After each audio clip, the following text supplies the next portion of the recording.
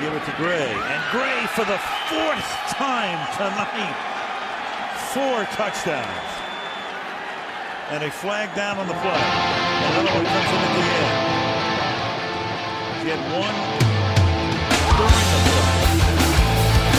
And one after the play.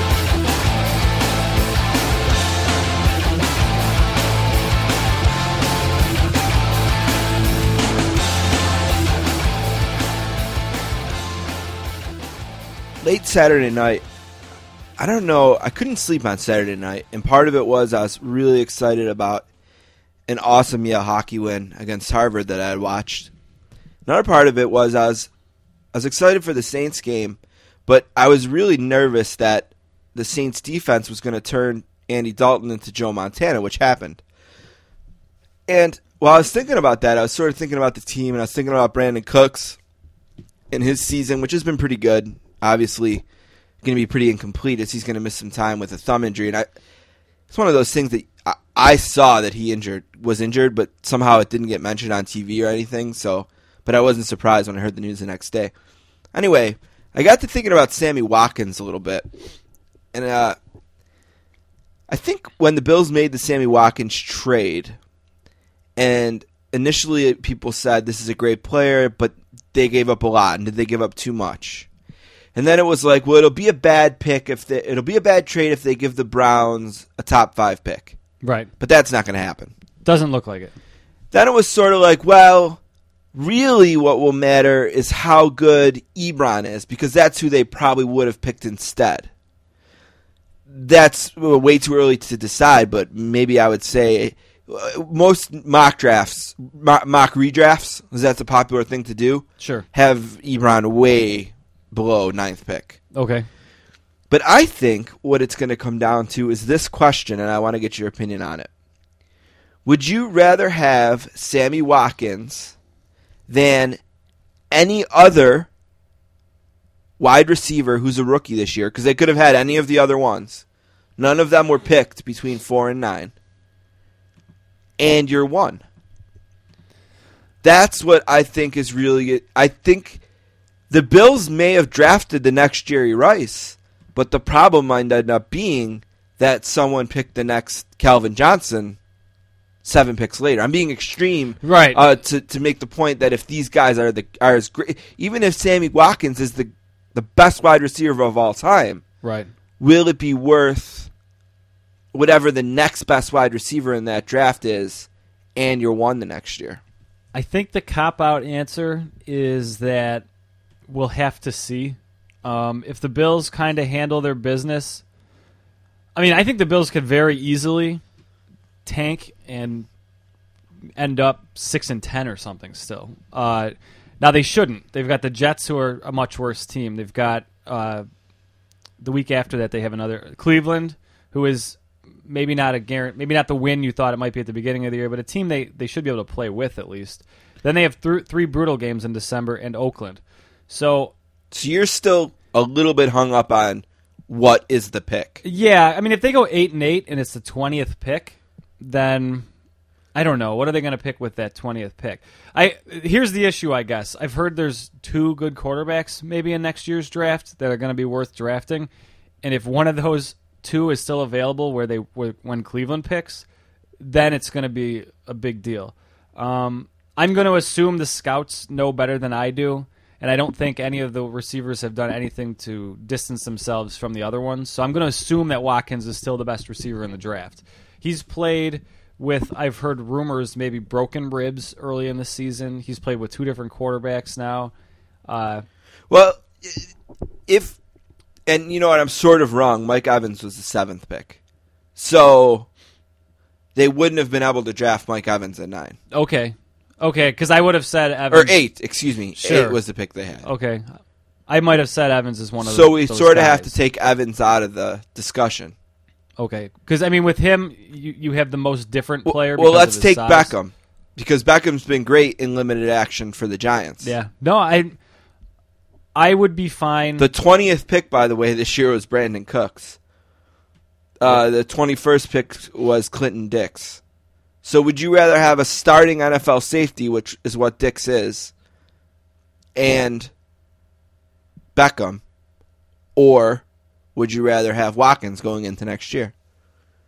Wait, why would I have 2 picks? Did the Bills have 2 picks? No, you would have, because you were saying what good is a 20th overall pick? Oh, I gotcha. And I was just saying, well, last year the 20th overall pick would have got you another wide receiver. You don't want that. So the 21st pick would have got you a starting safety for a playoff team. Okay. Right? Packers are a playoff team, and he's starting at safety there.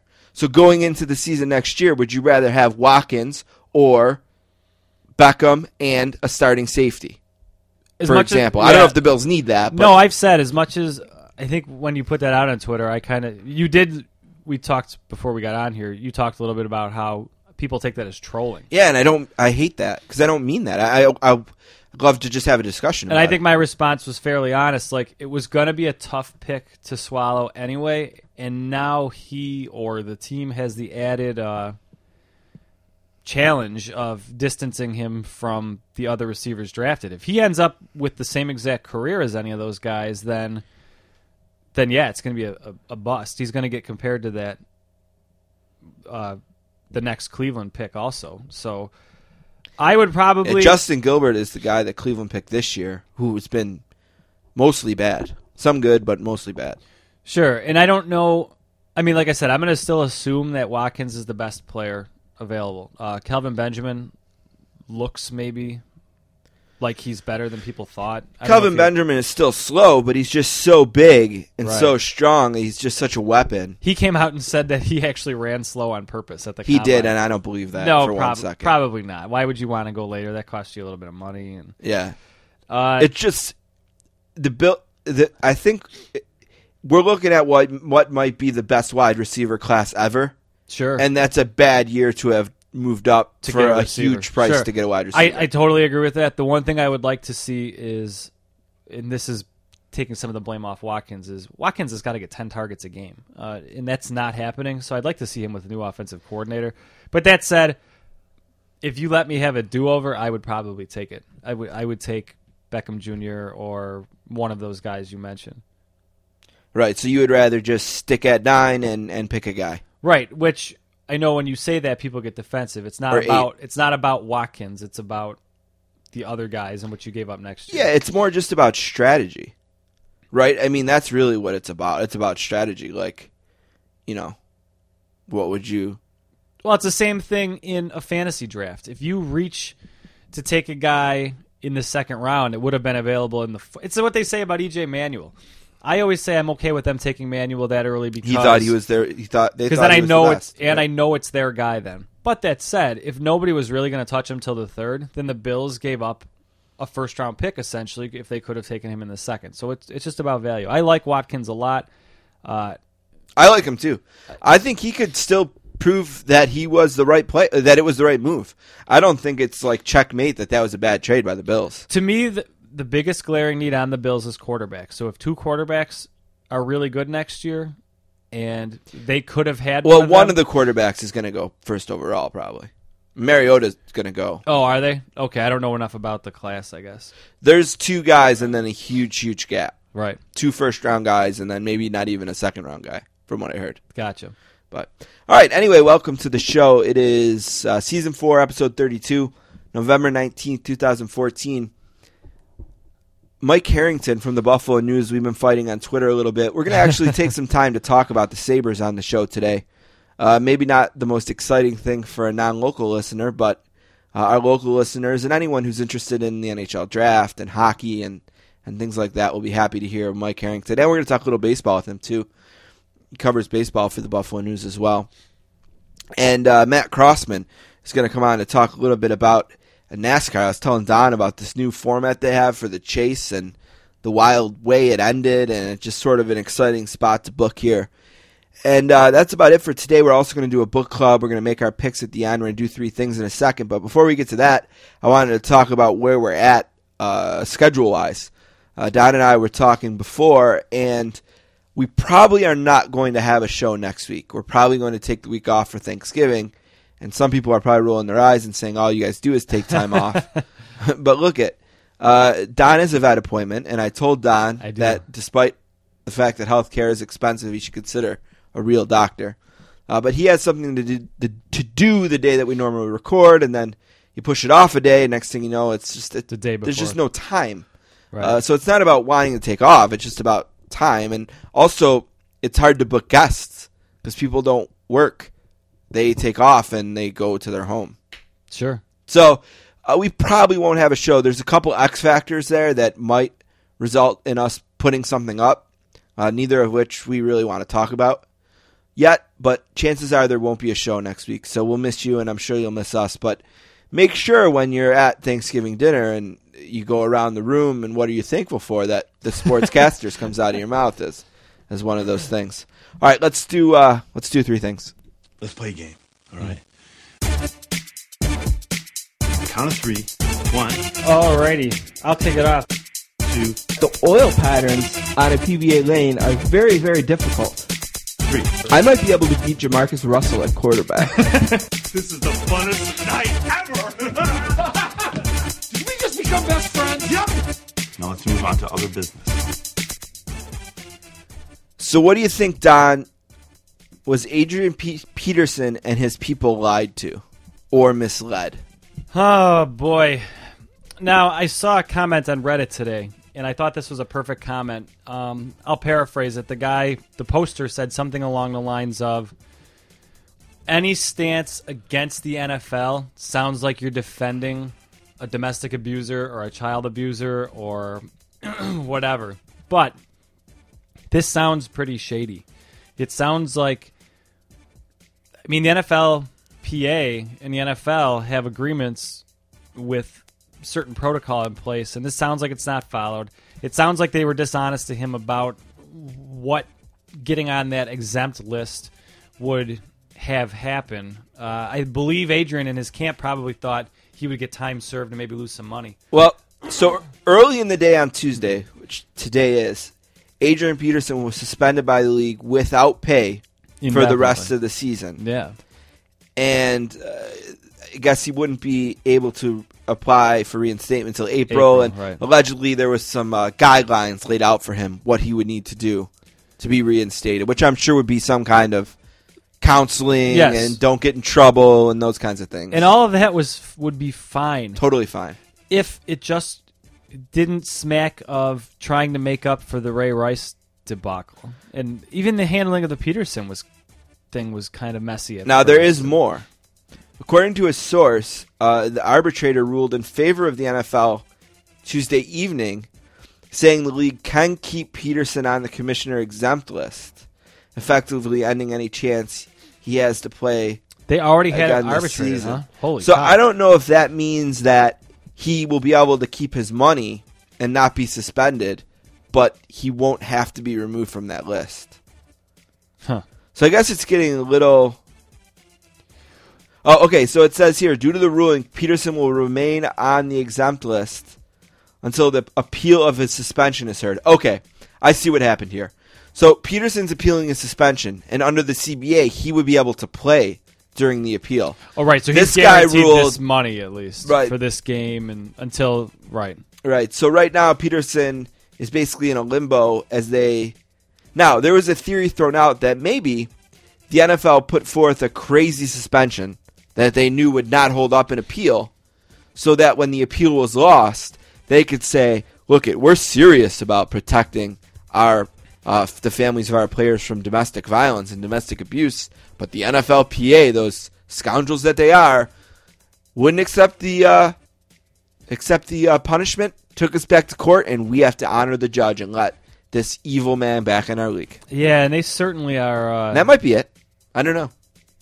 They certainly are taking a high horse approach to this whole... They always do. Yeah, I mean... They did it with the Saints and Bountygate, which was bullshit. They went on to say, essentially, that they're judging him on the way he's reacted and stuff, too. Like, we don't think you're showing remorse, and, like, that's stuff a judge probably should be doing, not the commissioner of the NFL. I'm not one to make conspiracy theory, slippery slope arguments, but this sure seems like a slippery slope when you have these... It just seems like he's arbitrarily throwing suspensions around, and that's always how it's been under the reign of this commissioner. yeah, I I don't blame them for wanting to suspend him a year. I don't blame them if they say that he should get help. We just want him to get help before he comes back. Anything like that. But the NFLPA is not happy. Well, one of the sports writers out there always says on Twitter, there will be lawyers. And that's certainly the case here. And the bad news is if you have him on a bench stored hoping to use him in some kind of fantasy football playoff run, that's not going to happen. So, it certainly doesn't seem that way. All right, more running back craziness. It's not a good day to be a running back with off-the-field issues. LeGarrette Blount was cut. After he walked out of practice or something, right? Yeah, something happened with him and the Steelers, and they just said, get the fuck out, basically. Yep. They weren't going to put up with it. They have a bye this week, so they didn't need to necessarily rush into any punishment. But whatever it was, the disagreement between the two, they wasted no time cutting him. Tomlin said he thought it was in the best interest of the organization, and they wish him the best of luck. I'm sure they do. According to reports, defensive assistant Joey Porter saw Blount leaving early Monday night for the team bus and called him back into the locker room several times. Blount went back in briefly but left again before his teammates had begun post-game interviews. So, yeah, that's not. He the was a Steeler really way. great Steeler. Yeah, oh yeah. I mean, he got himself arrested and dragged their star running back down with some pot in the preseason. That's right. And now 10 weeks into his career there, he's cut and gone. Also cut was Ben Tate, cut by the Browns. Yeah, they're going to roll with Crowell and West. Yeah, I don't blame him. I guess if Tate's an issue, the other two are younger and. Why not? Why carry a running back around that's a problem? The Ahmad Bradshaw injury that all fantasy football owners feared from him happened. He's on IR. That's tough. I mean, that's, of course. Such a great season he was having, too. Yeah, people think that must mean... Murray's next? Well, no, that must mean that Indy is going to be in the market for Ben Tate, which I guess seems to make sense, but... the first name that came up was Ray Rice. Yeah, and they said they have no interest in Ray Rice. They've already come out and said that. Right. They did sign Cribbs, who doesn't seem like much of a running back, really. It's more of a kick returner, right? Yeah. And we talked about suspensions, and obviously Josh Gordon's is over. And he should be on the field against Atlanta this weekend. And I guess the Browns have said that they're maybe going to ease into him. But Atlanta's not buying that, and I don't buy it either. No, I don't. I think they make a point, if anything. I think they go the opposite way. The over-under on plays before Josh Gordon is targeted 50 yards down the field is about 6. That seems about right. Yeah, I don't think they're messing around with that. Why not? Against that weak secondary, see what he can do. Anything else football-wise here? No, I don't think so. Our teams suck. Yeah, we'll talk about that during our picks for sure. Moving on, a couple baseball things, hot stove-wise.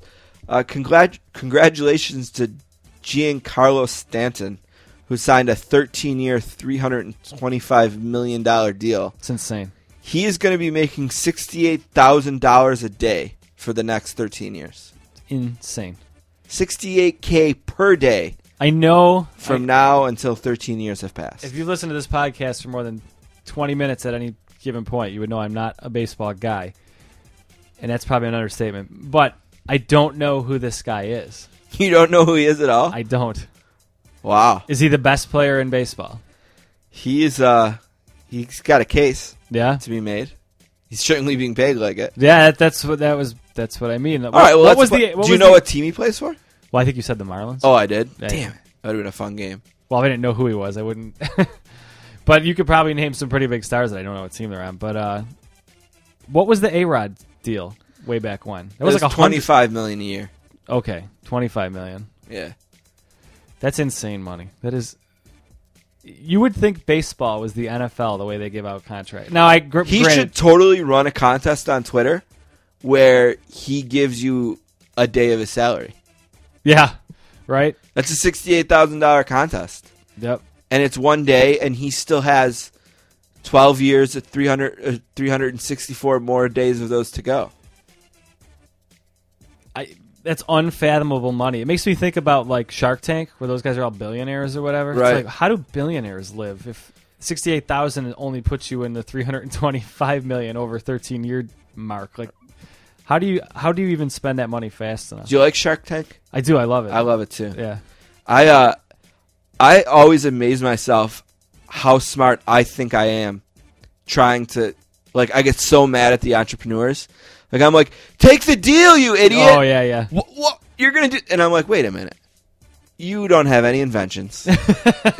You're not an entrepreneur. I'm always impressed. I don't know why. I But- mean, obviously, if you're a billionaire, you've got there somehow. It can't be dumb luck. I'm always surprised by, like, I'll see an invention and I'll be like, that's amazing. Like, they're going to give him all their money. And then, like, nobody takes it. No one's interested. And they poke holes in, like, all the things that I would have never thought of. One more Shark Tank take. Did you hear Groovebook? Remember that one? Mm-hmm. They just sold Groovebook to Shutterfly or Snapfish, one of those, for like $13 million. So And I'm sure that's exactly what that shark who bought it was hoping had for. all along. Sure. We're going to flip this crappy Groovebook to Shutterfly and get out of this and make a $6 million profit. In How 4 much hours do you later. have to love a business to, like, just not want to flip it? You know what I mean? Like, is that even if that was their passion, selling pictures with a little groove on the side Right. that are perforated or whatever? And it made it easier to mail or something, right? Yeah. Like, why would you ever say no to being bought out? Unless you thought it was going to be like $1 billion company. But I don't know. Like, that just seemed like a no-brainer to me. Like, they can just do nothing now for the rest of their lives if they want to. Congratulations to them. Yep. Also, baseball, we had a trade. A big trade. A blockbuster trade with No. players who... I'm waiting to see if I know who Will these Don know players them?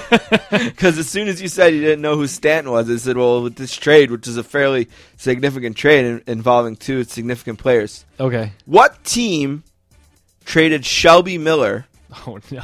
to what team for Jason Hayward? I have no idea. I think I've heard of Jason Hayward. I don't think I've heard of the other one. What position do you think Shelby Miller plays? Uh, And by the way, Shelby Miller was packaged with Tyrell Jenkins, and they both play the same position. oh. So I guess I should guess outfield then, right? Poor guess. Really? They both They play the are same position? right-handed pitchers. Oh, okay. That would have been And they have been traded by the Cardinals to the Atlanta Braves for outfielder Jason Hayward and relief pitcher Jordan Walden. Is this a baseball move, as people would say? Is this a... Well, Hayward has 1 year left on his contract, and the Braves did not believe that they would be able to keep him. He's a right fielder, which is the position that the Cardinals thought they had a very talented young prospect who tragically passed away in an auto accident during the World Series. Yeah, I heard about that. So I think they moved a starting pitcher where they may have had a little bit of depth in Shelby Miller, who's a really talented young pitcher, for a guy that maybe they think they'll be in a position to re-sign and play right field for a long time for them. All right. You know, so Miller was born in 1990. So, I mean, he's 24, 25, whatever. Yep. And, you know, Hayward is looking to cash in on probably a $200 million deal or whatever. So, but, yeah, as a guy who cheers for the Braves, so I guess that makes me a Braves fan. I mean, Sure. I think it's a good deal. Makes a lot of sense. And if I was a Cardinals fan, I'd be excited about it too because Hayward's a good player. He's a great defensive player. He might be the best defensive player in Major League Baseball right now. And he can hit. Yeah, there you go. So, Baseball trade. a couple of baseball things. Third thing today, and it's going to set us up to get into our interview with Mike Harrington. The word out there is that the Sabres and maybe other teams are desperately hoping to finish last. Yes. So they can draft Connor McDavid or Jack Eichel. Now, finishing last would guarantee you one of the two. Right, Because and if actually, you lose the lottery, you get the second guy. right. I think it's Mike Shope that kind of likes to word it like if you finish last, you have an 80% chance of drafting Tyler or Jack Eichel. Like people think you suck for luck or whatever, but in this case, you're trying to suck for. I guess you'd probably want McDavid still, but The way he should put it is you have a 100% chance to draft one of the two. Yeah, absolutely. Well, Connor McDavid is not going to be on the ice for a while. No, he's not. He broke his hand or a bone in his hand or whatever in a fight Right. for the Erie Otters, and he's scheduled to be out about 4 to 6 weeks, which would potentially be a day or two before the U.S.-Canada game, the Jack Eichel versus Connor McDavid showdown in the World Junior Championships.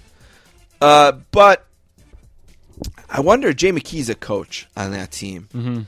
And I wonder what Jay McKee thinks about Connor McDavid breaking his hand in a silly fight. You know what? It seems like you get a lot of the old school guys that will come to his defense. Sidney Crosby actually said he defended the kid. I think Sid has fought before. That said, I don't ever want, if the Sabres draft him, I don't ever want him fighting. I don't want teams to think he can get pushed around. I don't want him to be a whiny player. I don't want him to look like a guy that ducks and runs. But, like, I don't know, get in a scrum and throw some gloved fists maybe a little bit. And by the way, I know that I have a certain persona on this podcast as one who's not a big fan of major junior hockey. But I'm not being unfair in saying that the league is littered with players, 4th, 5th line players, who have no business in the league and are essentially there to round out teams and protect guys like Connor McDavid. Right. So there's no reason why. Who was the kid that he fought? I think Gussie OHL is his name. Right. Is this somebody? Like, I mean, if this was in the World Juniors and he gets in a fight with Jack Eichel, then this is like the biggest story ever. And right. It's the rivalry of the century. Right. But just breaking your hand on some kid's head. And actually, I think. Or on the board, yeah, right, they said? Big swing and a miss, right? Yeah, I don't ever want to see him do it. I get that he has a target on his back, which is, I think, what Sidney Crosby said, and I get that. But there's got to be someone else who can take care of people who go too far. I guess that's tough. I mean, Crosby's a big dude. He's the type of player that, like, early on when he would be in the league and the Sabres would play him, I just want to see someone just, like, hit him. You know what I mean? Like, hit this kid. And nobody could hit him. It was kind of like watching Mario Lemieux. You'd always want someone to just hit him because he wasn't on your team or whatever, and nobody could hit him. He's big, he's smart. Yeah. But, so Crosby you must always have that target. You probably don't want to feel like you're just bowing out of all these challenges and that, but I don't know. Beat him up on the scoreboard. Mississauga center Bryson Ciafrone is going to be the heel in Canada if Connor McDavid is unable to play in the World Junior Championship. They have anything about that kid? Is he drafted? I mean, it's just, this would be like, my point is, he might as well have fought this kid in the bar. You know what I mean? Like, this kid has everything to gain. You have nothing to gain from this fight. You have everything to lose. Does he look tougher now because of it? He is a 1995 born, so he's 19 years old. He is in his second year in the OHL. Not drafted or anything, though? He had 17 goals and 27 assists for 48 points last year. 4 goals, 12 assists, 16 points this year, and 5 penalty minutes. I'm sure the 5 that he got for his fight with Connor McDavid. Yeah, I mean, that's where I guess I would land as my biggest point. Does Connor McDavid, this kid is not drafted. Does he come off looking any tougher after this? Because if not, then he might as well have gotten in this fight in the parking lot of the arena. Like, it just doesn't prove anything. It doesn't raise his draft stock. Now he's got to heal a hand up. If anything, I don't know.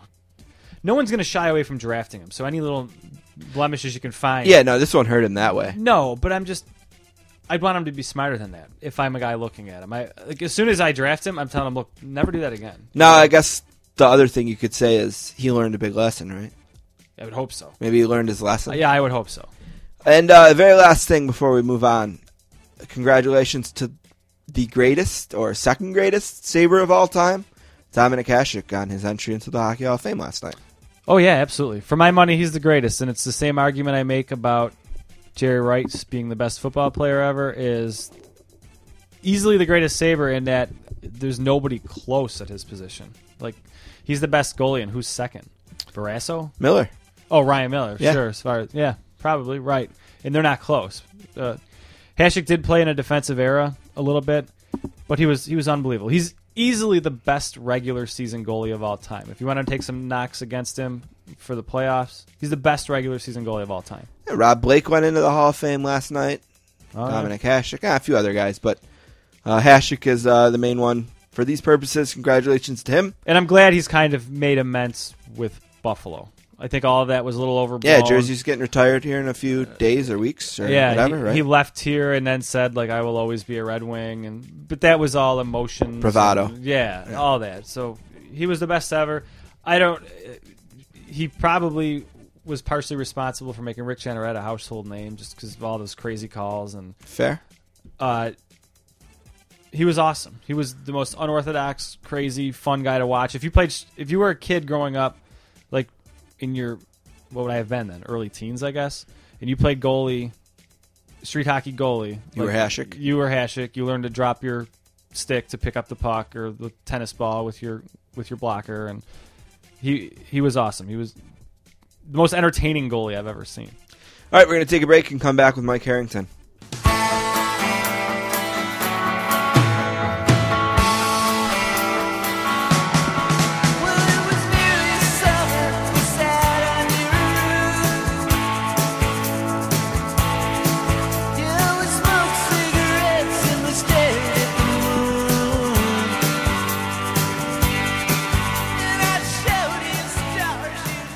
Our next guest is a graduate of Canisius College.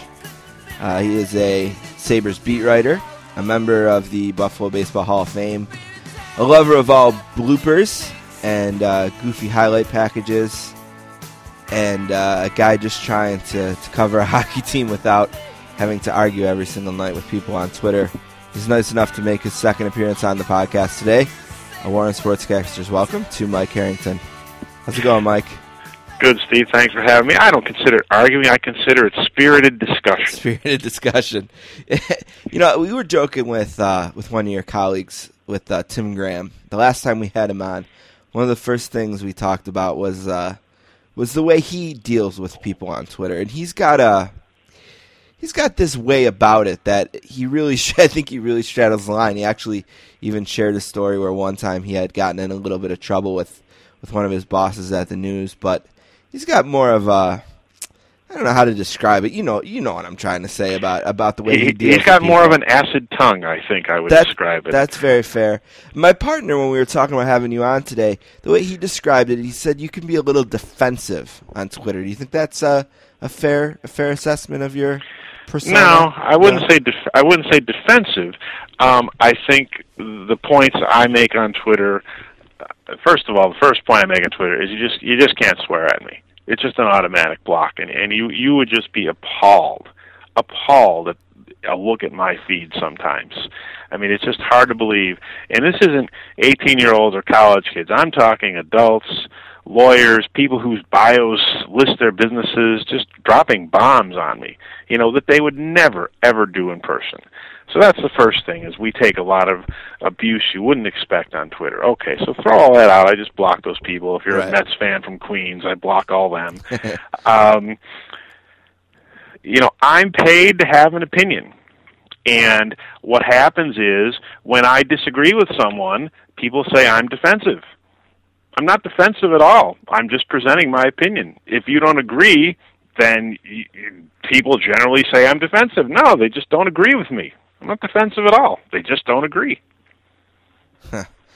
Yeah, and sometimes, and I think with the little disagreement that we had, sometimes these disagreements are spawned out of the limiting amount of characters on there too, because you're trying to have these complex, complicated sports takes, and you're trying to cram them into this small amount of space without any tone or it's just these dead words that have to be really tightly packed, and I think that's part of it too.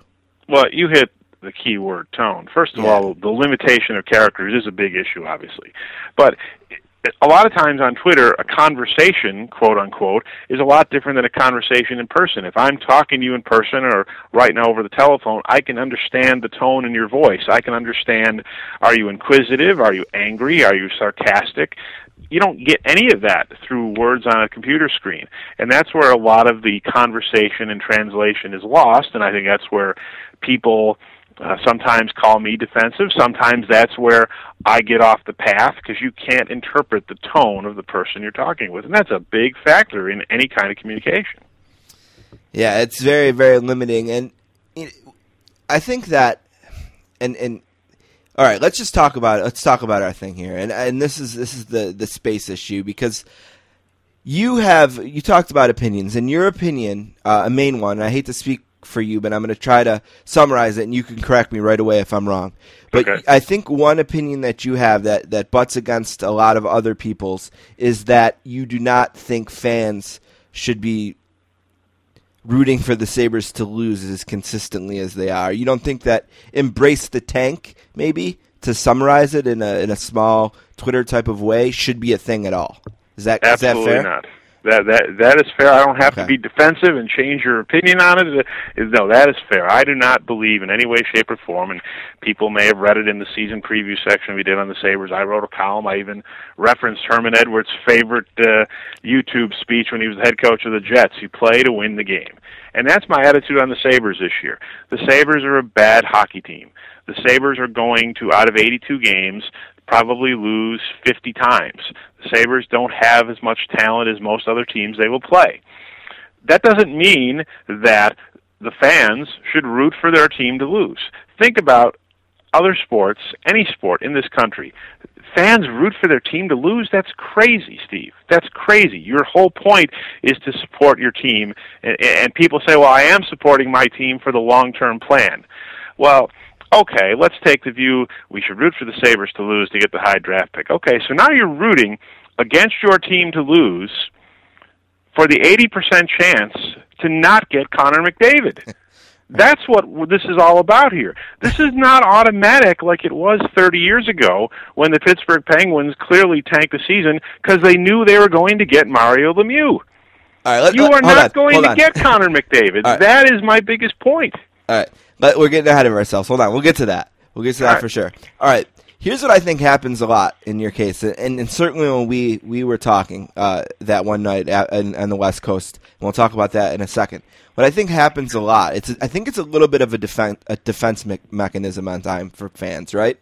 Where you'll tweet, that was a pathetic effort, it was a horrible night, what a horrible game, it's not acceptable. And I think everyone, for the most part, agrees with all that from what you're saying. And the way they kind of deal with it is to say, yeah, but you know what, in the end, it's better we lost anyway. They agree with it by saying this is good? Come on, but you're right. That's what happens all the time. I get, what's the problem? It's not a big deal if they play lousy. I mean, gee, why don't we talk about what people in Toronto are saying these days? They're not saying it's okay, the team stinks.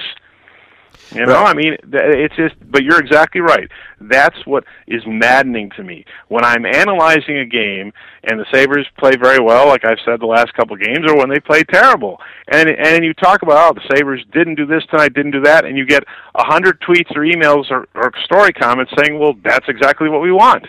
How is that exactly what you want? That's insane. Right. I think it's not technically exactly what they want. I think that saying that is a bit of a defense mechanism.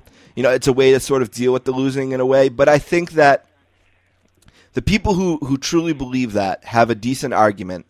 And I was trying to present it to you, and I think that Twitter stopped me from making this argument a little bit. Now, if I were to put myself in your shoes, and I was trying to do this sort of this night that we were speaking, if I were to put myself in your shoes, and I tried to say this using the words professional obligation and invest, and it didn't work out. You didn't get my point. Here's what I mean. You have no choice. Well, I guess you could quit or ask to be reassigned, but based on what you do for a living, in your Twitter bio, it says Sabres beat writer. As the job of a Sabres beat writer, you are forced to spend hours watching them, traveling down to the arena on nights where only 4,000 others make it down there to see games. You're forced to spend a year of your career writing words that I imagine have to be so incredibly repetitive and frustrating at this point. That's the investment professionally you're forced to make. As fans, some of us can instead just say, you know what, I'm just not going to deal with that this year, because even if the best possible scenario for this team is what?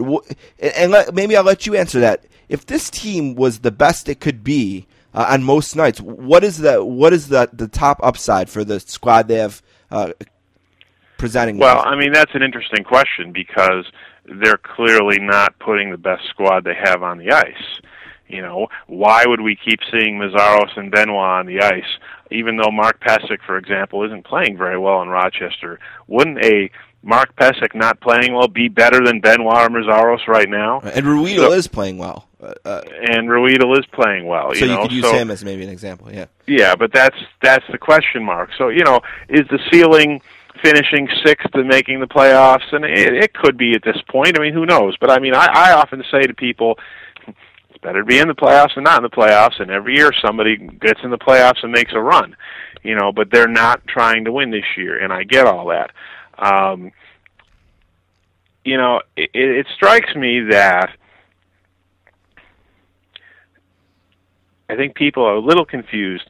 When I'm writing obviously for the audience, but the audience now in 2014 is not people that just live in the 716. That's right. The audience is Sabres fans all over the world. So a lot of fans here don't want to deal with this year. They don't want to go to the games they're losing, and you still have people everywhere who want to read about the team. Now keep in mind, again, another important point, I don't care if the team wins or loses, and people forget this point all the time. And they say, how is that possible? That's the job. I don't care. When they play 82 games, I look at it, I probably am 82-0. Well, first of all, I'm 82-0 if I get my stories in on time and meet my deadlines. And if I don't meet my deadlines, I'd be fired anyway. But secondly, I'm writing a story whether they win 9-0 or whether they lose 9-0. And I have to write what I see. I don't care if they win or lose. And I totally accept that, and I get that, believe me. And fans, of course, care. That's why they're fans. And if the Right. team is doing terribly, a lot of times, exactly like you said, they want to tune the thing out, and they just don't want to deal with it. But professionally, there's no way you can say to me that the job isn't more engaging and more fun when in 2006 and 2007 than this year. Whether you care if they win or lose or not, that it's got to be a much more entertaining, enjoyable, loving your life kind of job when you're going down into the atmosphere at HSBC like we had in 2006 and 2007. No, I'll tell you why. It's an enjoyable job now. The job is enjoyable. The job is what I do. It's not based on if the team is winning or losing. And believe it or not, here's an interesting point.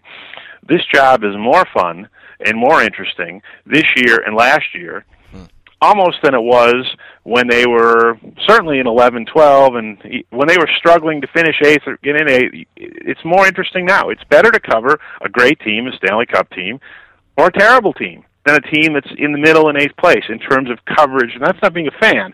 It's in terms of coverage for journalism. There's a million great stories when your team is great and fighting with the Stanley Cup, and there's a million great stories when the team is terrible and the organization is a train wreck. So right now, journalistically, fans are going crazy. I hate this hockey. It's terrible. Journalistically, this is fabulous for me to cover. All right, that's something a lot of people would never think of and don't realize. Yeah, I find it a little hard to believe. I mean, I just think about being in that arena as a fan or not. I've been in other buildings, sort of a neutral, as a neutral observer, right. And when you're in a building as a neutral observer and it's just an incredibly charged atmosphere, that's better than a dead one. And I'm shocked that it wouldn't translate to a writer. And I guess that's what I was sort of saying when we were talking. That well, you know why? Because it's almost like being a player. I don't hear the crowd. I hear the crowd if I'm listening, if I'm writing my story and looking down. I'm focused on my job. It doesn't matter if there's 20,000 people or if I'm in Florida and there's 5,000 people there. It doesn't matter if the building is full in Buffalo like it is a lot of the time or it's like last night when the snow keeps people away. I'm focused on what I'm doing. I'm not worried about the atmosphere itself in the building doesn't translate to my work. I have my own job that I'm doing. The atmosphere in the building translates to the game and can impact the players and officials and it impacts the television broadcast. There's a lot of good things to show and it gives them good sound for radio. It doesn't impact me at all. I guess I get that, and I give you a lot of credit for unbelievable professionalism in that sense. But I guess it's just going to be hard for me to believe that covering incredibly high level and important hockey wouldn't be better than covering this. I guess that. Well, I have to make it. It's a good point, but I have to make it important. If I'm covering the Sabres and the Florida Panthers on October 17th, and I don't feel that's important, and I don't cover it with the same attention span and the same veracity that I covered the Chicago-St. Louis playoff series last April, I'm shortchanging my business and I'm shortchanging the readers. And I'm not thinking like a fan. Every game is important. That is the job I'm doing that day. And I think what you just said was what I was trying to say in the tweet when I said your professional obligation is forcing you to invest in this team. I think you just said exactly what I meant. Well, invest is the wrong word. Invest was probably the wrong word, and I think I admitted that. Right. That's the issue. That's the issue. I don't invest in this team at all. I work for the Buffalo News. I work in the media. I don't care. I don't invest in this team at all. I cover this team. I report on this team. I analyze and observe this team. I don't invest in this team. I happen to think their strategy of going young and getting a lot of prospects is probably the right call in some ways. If I thought it was ridiculous and the dumbest strategy ever, just because I work for the Buffalo News, I'm under no obligation to believe it's right.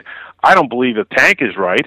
I believe that getting Connor McDavid or Jack Eichel would help them probably win more games down the road, maybe, but I don't have to invest in their philosophy at all. They have their philosophy to do business. It's my job to analyze it and observe it. Right. The Buffalo News, we have our philosophy. Some people don't agree with it, but I don't have to invest in anything they're doing. Well, I guess what I was saying you were investing was energy and effort and words and things like that. That's what you were investing in the job. Yeah, but I would do that no matter what I was covering.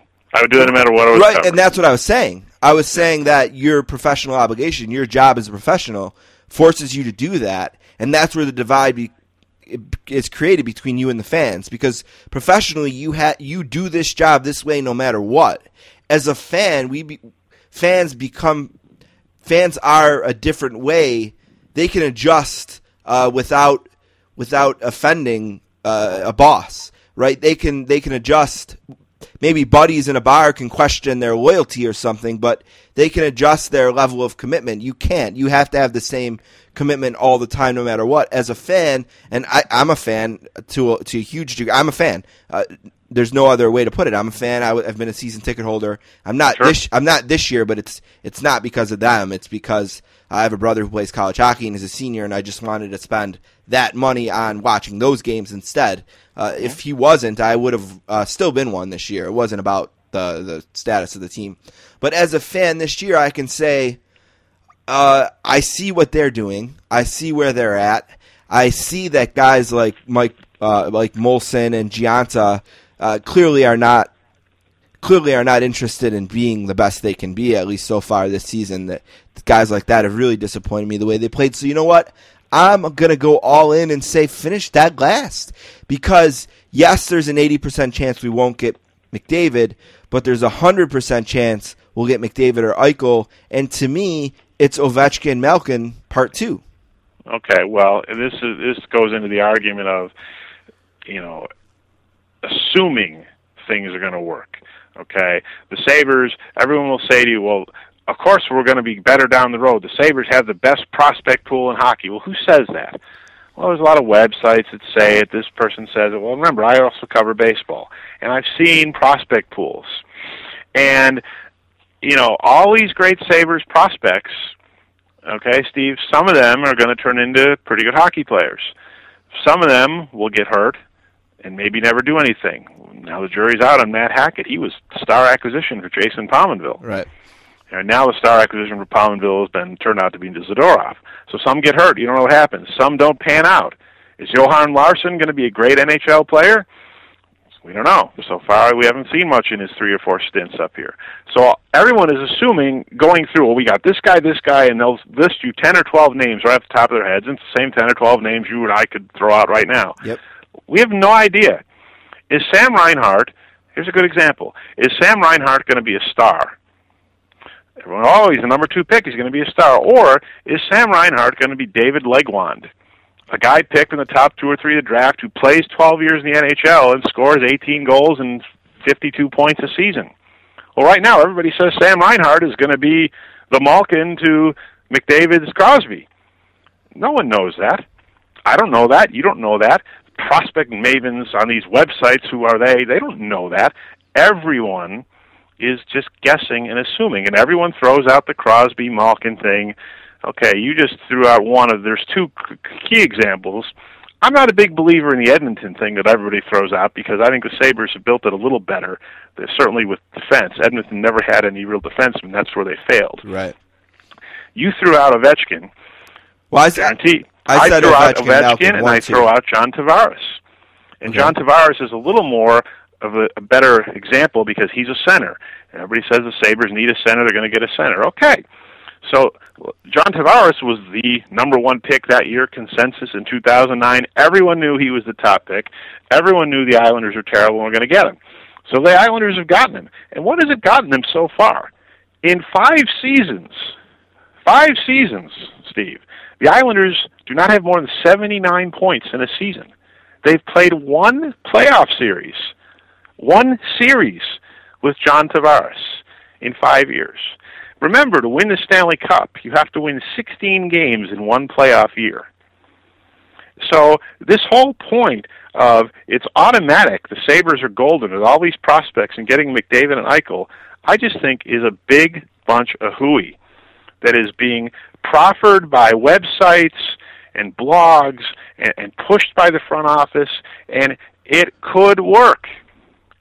But it's not automatic like everyone says. And if you're going to throw away a season, just throw away a season and waste it for the 80% chance you won't get a guy who then there's no idea what you're going to do down the road. And let's not forget it. Let's even throw you Mario Lemieux, who Pittsburgh got in a guarantee. How many playoff series did Pittsburgh play in Mario Lemieux's first 4 years? Right. They weren't good until Jágr was next to him, basically. None. Yeah. They've won one series in his first 6 years in the league. And here's my issue. This fan base is correctly surly right now, Steve. They're impatient. They've waited a long time. They're very patient, I think, this year. I think starting next year, they're going to become very impatient. And now, are you ready to wait 4 or 5 more years? Because that's what it might take. That's how bad this team is. And I don't think anybody thinks it's going to take that long. And history has shown it can. Can I respond to all that a little bit? What's that? Can I respond to that a little bit? Sure. Okay. So what I was saying about when I mentioned Ovechkin and Malkin, the comparison I was making was that it's the best 1 and 2 in the draft since Malkin was second and Ovechkin was first this year. So I was sort of saying that this is a chance where you don't need to fit, that last would be great because it would guarantee you Ovechkin or Malkin, which in this case is McDavid or Eichel. Now, I'm much higher on Eichel than a lot of people because I'm huge on the development program. I love college hockey, and I've watched Eichel already 4 or 5 times play against 21, 22-year-old guys. People aren't talking about Eichel enough. He is very close to McDavid. And McDavid, in terms of, what could he be? Every guy who's ever gotten the exceptional status from the CHL has been a stud. So like a huge level stud. Tavares, Spezza, who's maybe the worst of them. Who else? Lindros, I think, got it. I mean, it's relatively new, right. But guys who've played at that age, at that level, they work out mostly. So it would have to be really bad Buffalo luck for him not to be, let's just say, as good as Tavares. Now, here's why I'm optimistic, and I realize how bad they are, and I agree with you. I'm starting to get nervous about some of these guys that we're hoping are going to be as good as we're hoping they're going to be, I guess. As well you should. Keep Right, in mind, this is an organization that didn't win a game at the prospect tournament in Traverse City this year with their great prospects, and Right. the Rochester Amherst are not tearing up the AHL either. Yeah, I'm starting to get nervous about some of them. That's a different thing, but I said to someone recently, like, wouldn't it be nice if just one time we seen, like, why isn't one of these guys ever, like, fighting for Rookie of the Year? Whatever. But that's a different issue. Here's why I'm optimistic. Let's say you finish that last and you get Eichel or McDavid. To me, it's not that big of a difference either way.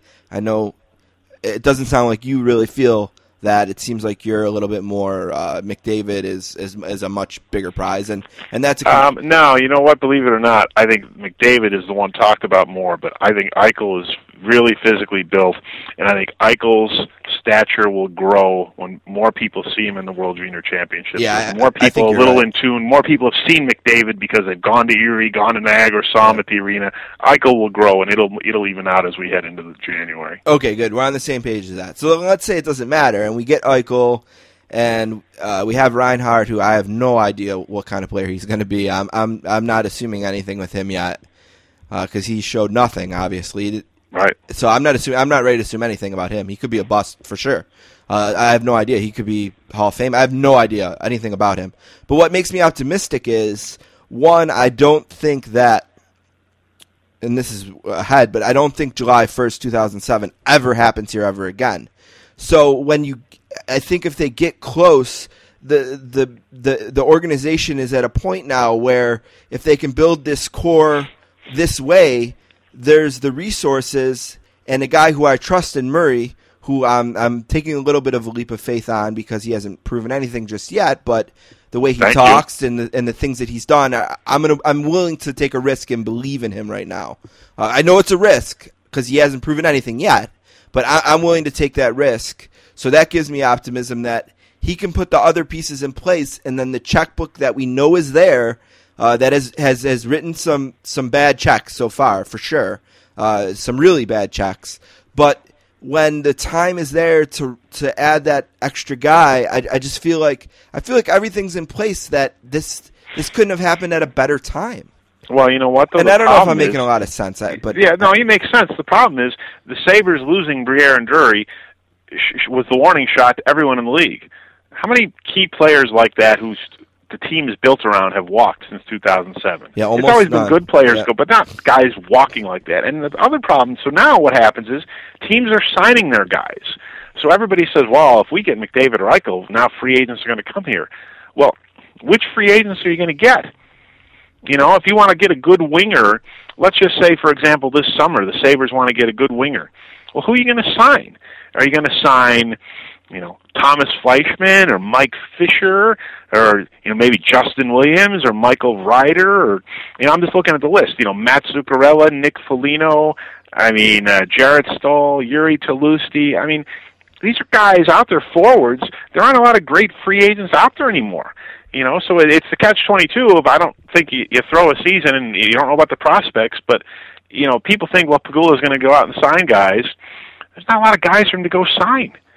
You're going to get the next coming of Ville Leno and Christian Ehrhoff. You're going to overpay for the Brad Richards of the world. You're going to need to not look at free agency. It's going to be on the GM to make trades with teams who are in trouble with the salary cap, to go to Chicago and flip two prospects to Chicago to get a Patrick Sharp kind of winger who can come in here as a veteran and play, unlike Giunta. That's what's going to happen here, and that's why it's on Murray, and we don't know. I like the signs I see from Murray too. Ultimately, he's a rookie general manager whose initial foray into free agency has failed. And we don't know how he's going to work in NHL trades. The only NHL trades we've seen have been deadline dumps. We haven't seen good trades trying to improve your hockey team yet. So to me, he's strictly a rookie GM, and the jury is still out, and we don't know what's going to happen. That's a very fair point for sure, and I'm trying to be optimistic about Murray. I like the way he talks. I like the media. The media does too, by the way.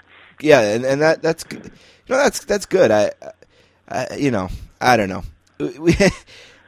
I'm worried. I'm a little bit more worried than I think the average person because, and I don't want to say I'm smarter than them because I'm not, but I'm just by nature, I'm a little bit more guarded, and I'm a little bit more apt to just assume that the worst is going to happen. But even being that way, I don't see any downside. I think it's 1% that Eichel and McDavid aren't superstars in the league, and I think that at best this team is 10th place in the conference, so you might as well be last place. And luckily for me, I can turn my back to a large degree, focus on Yale hockey, and see what happens at the end. It's just I don't have to deal with it, sort of, and that's sort of a sucker's way out, but that's the kind of the route I'm taking. Right, and I mean, but the thing is, it's just hard for me in the spot I'm in. Mm-hmm. You know, And everyone assumes I've got to wave the flag and I've got to support everything they do, and people are just making wild assumptions. You know, let's be honest here, Steve. This great prospect pool. You know, aren't we a little tired of hearing about how good Joe Armia is in Rochester? Oh, really tired. He's got 5 goals. Yeah. 4 goals. Grigorenko, nice start to the season. 4 goals. I mean, shouldn't somebody be tearing up the AHL? Yes. If they're great prospects? Yes. Yeah, no one is. I'm really worried. I'm really worried about a lot of these guys. I've said it a few times that, like, why isn't one of these guys in this stretch, and maybe one of them has, and it's flashes, I know, but Girgensons look like he's going to be a great player on this team for a long time. He doesn't do it consistently enough yet, but like 2 years ago, he was in the USHL. I know, and his career is trending up, but I mean, what is his ceiling? I mean, is he going to be a 35-goal guy, or is he going to be... Not. Yeah, eventually, I think the thought process is the number 1 center is McDavid or Eichel, the number 2 center is Reinhart, and the number 3 center, and perhaps the future captain, is Girgensons. So right. Girgensons isn't going to get you a lot of goals, and let's not forget here, all these prospects, and this is the lowest scoring team in the history of expansion-era hockey last year, that was pretty much on its way to being the lowest scoring team in the history of hockey until the last few games this year. So they're going to need a lot more than just one stud 18-year-old center. And that's why I said that you need some more experienced NHL players in here who have proven some things, because if you're just going to go with prospects and hope, that's not going to cut it, because the prospects, to me, are not nearly as good as people say they are. The scary thing about what you just said is, what if they don't get the 18-year-old center? Like, what if they don't get either of these guys? Where do they go?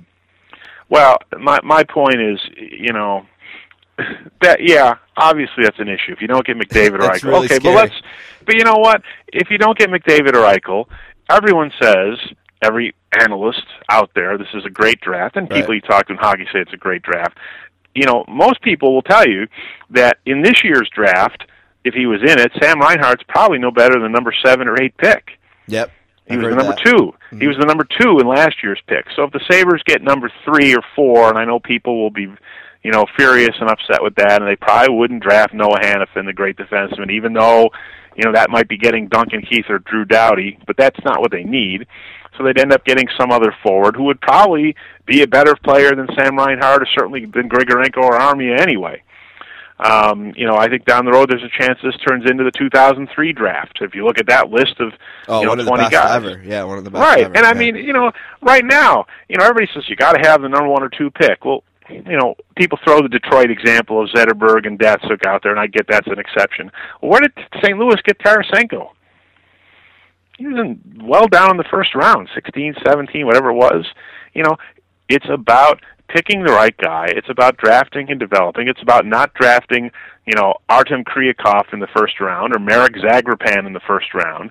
You know, for all the problems with Regeer not signing, being able to sign Drury and Briere, making bad trades, why don't you go over the list of, you know, first-round picks Regeer made over the years and see all the mistakes? And that's where this team is suffering, because not every first-round pick becomes a superstar, but you need to fill out your second line and your third line.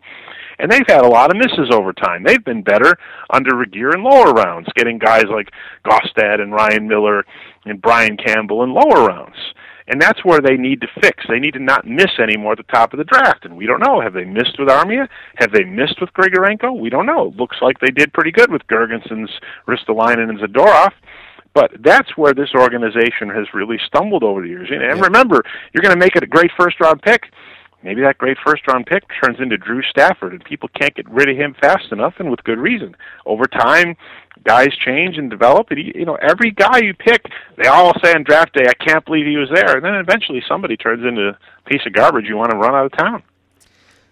The only difference between the 2003 draft, the only thing I would say about that comparison is the first pick was Marc-Andre Fleury, the second pick was Eric Stahl, who I love. I love Eric Stahl, but these two guys. These are, you know, the 16-year-olds who played World Junior Championships for Canada are Lemieux, Lindros, Spezza, the defenseman from Florida, or started at Florida, who I can never remember when I'm giving this list. You know, McDavid and and Tavares, and that's like it.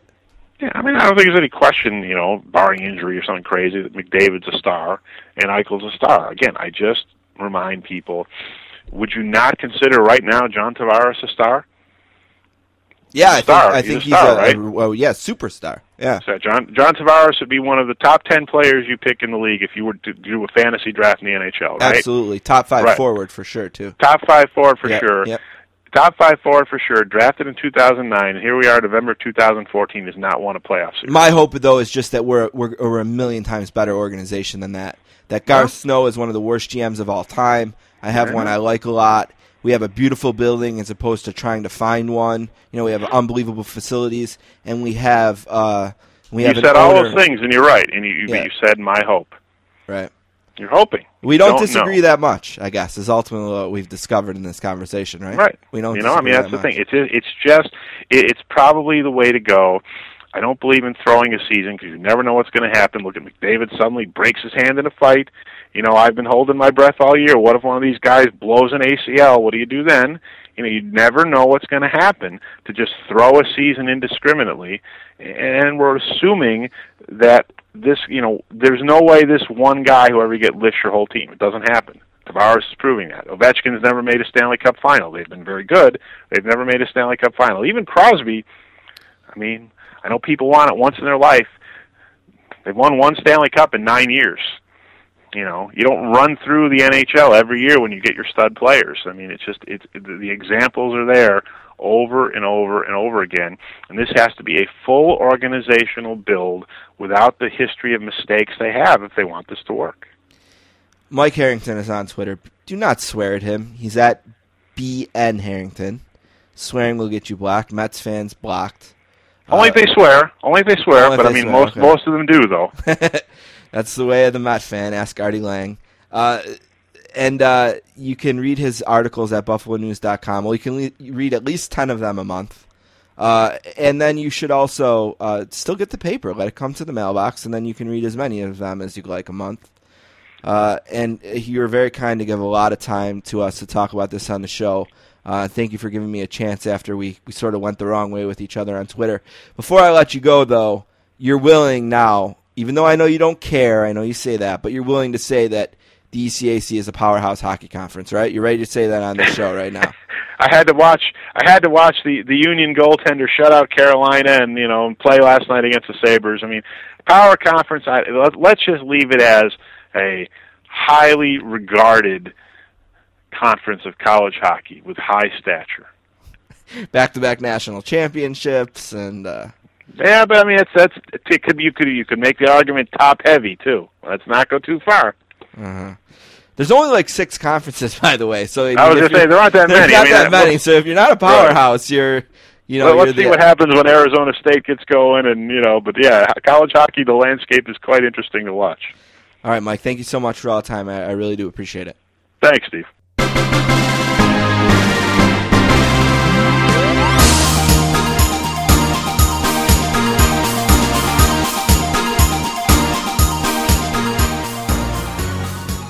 That's a pretty good one. I like that. We really need to drop. Anyway, I want to thank Mike Harrington for being on the podcast today. We're going to talk to Matt Crossman in a minute. It's actually Wednesday, the day after Don and I recorded most of that other stuff. And a few things to add. It's snowing a lot here. I think we may have talked about it a little bit. My mom, she lives south of the city, and she has 6 feet of snow. And I live north of the city, and I have 1 inch, if that. So I got lucky this time around. Brandon Cooks went on IR. That sucks. More bad luck for the Saints. Not very happy about that, but what are you going to do? Anyway, book club. 3 books are currently rolling on the book club. 1, I'm about 2/3 of the way through, and it's awesome. It's by R.D. Reynolds and Brian Alvarez, The Death of WCW. It's the 10th anniversary edition of the best-selling classic, revised and expanded. If you're interested in wrestling books, if you're interested in what happened to WCW, this is definitely a great one to read. Hopefully we're going to have both of these guys on in a few weeks. The other book is one that we got involved in because of searching out The Death of WCW, and it's hockey card stories by Ken Reed, True Tales from 59 of your favorite players. And the third book, which I'm most excited about, with no offense to those others, is You Can't Make This Up, Miracles, Memories, and the Perfect Marriage of Sports and Television. It's by Al Michaels with help from John Wertheim, our friend. And with that help from John Wertheim, as far as I know, 2 copies of this book are on their way, should arrive any second now.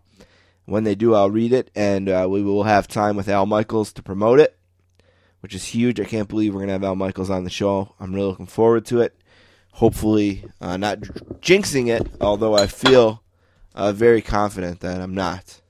I feel like that's a done deal. So 3 books. You Can't Make This Up. Al Michaels and John Wertheim on that one. Hockey Cards by Ken Reed and The Death of WCW by 2 guys, R.D. Reynolds and Brian Alvarez. That's it for the book club. We're going to take a break and come back with Matt Crossman.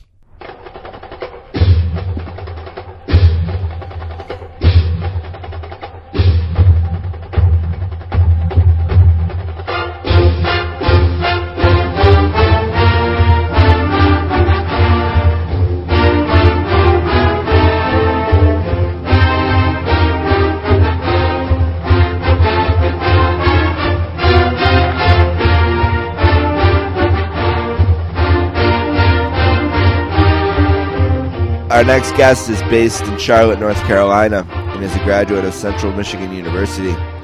He currently writes for Charlotte Magazine, Bleacher Report, SB Longform, and Rolling Stone. He's making his 5th appearance on the podcast today. A warm sportscaster's welcome to Matt Crossman. What's going on, Matt? Oh, not too much. I appreciate you having me on. It's been a while. Yeah. I think I have February of 2014. So, yeah, a while. First, before we get into all this crazy questions I have for you, I think one of the crazier things is you're like, hey, you got to check out this stuff I wrote about this so far, and it's on Rolling Stone. So, like, NASCAR is finding an audience on Rolling Stone. That's got to be exciting for them and for you. Yeah, I got a lot of response to that. Simply what you just said. Wow, Rolling Stone, that's pretty cool. And they've done profiles over the years. They did a profile on Dale Jr. quite a while ago. They did one on Tony Stewart maybe 6 or 7 years ago. That was not only really good, but pretty controversial too. So it's not like they've never done NASCAR, but they haven't done sort of, not that these were day-to-day stories, but they haven't done, NASCAR columns like this before. So yeah, it was a good market to tap into. Yeah, that's really cool. Really cool. At any point, did you want to write them back and say, all right, I hope you like that. Can I write a piece on Pearl Jam now? Baby steps, my friend. Baby steps. Yeah, that's I don't know about Pearl Jam, but I definitely fly up to Toronto and interview Geddy Lee and Alex Lyson and Neil Peart for the big Rush Expo 40. Yeah, Rush 40 is this year. Yep. So, and it's funny listening to those guys talk, well, we don't feel like doing a Rush 40 tour, but maybe a Rush 41. And when I saw that, I laughed. I'm like, well, I've never heard of a 41st anniversary tour, but Rush can do whatever they want, So if they want to do Rush 41, go for it, right? And you can bet that I will be there. I'm not sure I've missed a tour, not to date myself, but I'm not sure I've missed a tour since '89. So. Yeah, I've been to them all since Test for Echo, which was 96. That was my first one. I just narrowly missed 94. Rush, didn't know. Yeah, I just missed the 94. It's just Counterparts. That was the last time they played at our old arena, but I made sure to get there for Test for Echo, and I've been to them all since. I'm definitely a big fan. Love Neil, love Geddy and Alex. And did you see the documentary that was out a few years ago? I did. Yeah, it's so good. Just so good. And I'll also say this. I've been in this business for 20 years now. I still get nervous for interviews, but not terribly. But probably the most nervous I ever was I did a Q&A with Geddy when, I can't remember which album it was. When one of their more recent albums came out, pegged towards him being a big baseball fan. And Yeah, that was. I think the highlight, but the two or three highlights was I asked him if he ever made. He's a big fantasy guy. I asked him if he ever made a fantasy trade during a drum solo. And then I gave him a pop quiz where I said, okay, one of your songs contains the word baseball, and he got it right. And then I said, and one of your songs contains the phrase perfect game, and he couldn't remember. So I was pretty proud I stumped Geddy Lee on his own lyrics. So. I think you have me stumped, too. That's so out of context. That's hard. You just pluck one word baseball out and trying to think of what that could be. Perfect game, it seems to me like that is, I've heard that, like that's from a hit, I want to say. The baseball one seems... Let me think about that while we're talking about this. I'm not sure that you would say that either one of them was a hit. But, if you've been to every show since '96, you've heard both of these songs in concert. Oh, and there's one other highlight. I said I used to be a big MST3K fan, and I was pretty sure that he was too, but I wasn't positive. And so I asked him. I said one day I was watching SportsCenter, and out of nowhere, Dan Patrick says, after the game, Geddy Lee was in the locker room talking to Randy Johnson. Geddy, I've always loved the album 2112. So I set the question up like that, and I said, what was a bigger deal? Getting your name on SportsCenter or getting your name on MST3K? And he said, oh, no question, MST3K. It's not even close. So I definitely think I know the perfect game one is from Nobody's Hero, right? Where he's talking about how, basically making the analogy, we cheer too much for people who make perfect games. Is that one right? That's right, and that's the one that he did not get. Okay, yeah, that I can't think of the baseball one, but I'll keep trying. But yeah, I knew that the perfect game one was right there. So yeah, all right, I'll think about the other one while we talk a little bit about NASCAR. I could talk about Rush all day, but I would disappoint the people who I promised I would talk to you about NASCAR. But and one more thing about that is I can imagine I can relate to you for being nervous to talk to him, but could you imagine how nervous you would be to talk to Neil? Just because it would be like, I would be so nervous that I would annoy him. Like I don't want to be the fan that makes him uncomfortable or upsets him, and I would be so nervous I would do something to be that way, So I think I would almost rather not, just, for that reason. Yeah, I'd rather keep my distance as well. I think, because I know that's what he wants, so I'm all right with it for whatever reason, but. How much he dislikes all of that. So I don't want to be a part of it, but yeah. And, and I think if I ever did, like, let's just say I was in a diner, because he grew up in St. Catharines, which I could leave my house right now and be there in 15 minutes. And let's say, over the river, right? Yeah, it's just right over there. So if for some reason I was in St. Catharines and I seen him, I think I'd try to talk to him about something else he likes. And, like, just have this really cool conversation with him about what I'm not really sure, because his interests are out there a little bit compared to mine. But I think that would be the way I'd want to go. Maybe like, hey, did you hear that Who cover or something? I don't know, something else. But anyway, all right, back on task. You're rattling me a little bit here. Sorry. That's all right. NASCAR, right? All right, so I'm into this. I got really into this the last couple months. This format, and I know that they've tinkered with it a bit. When it started, it could get away from guys really quick. You'd work all year to get in the chase, and then one or two bad races in maybe the beginning of it, and you might as well have not have been in it at all. And then guys could run away with it a little bit. So they've been tinkering, and now that they've come up with more of an elimination type of a formula.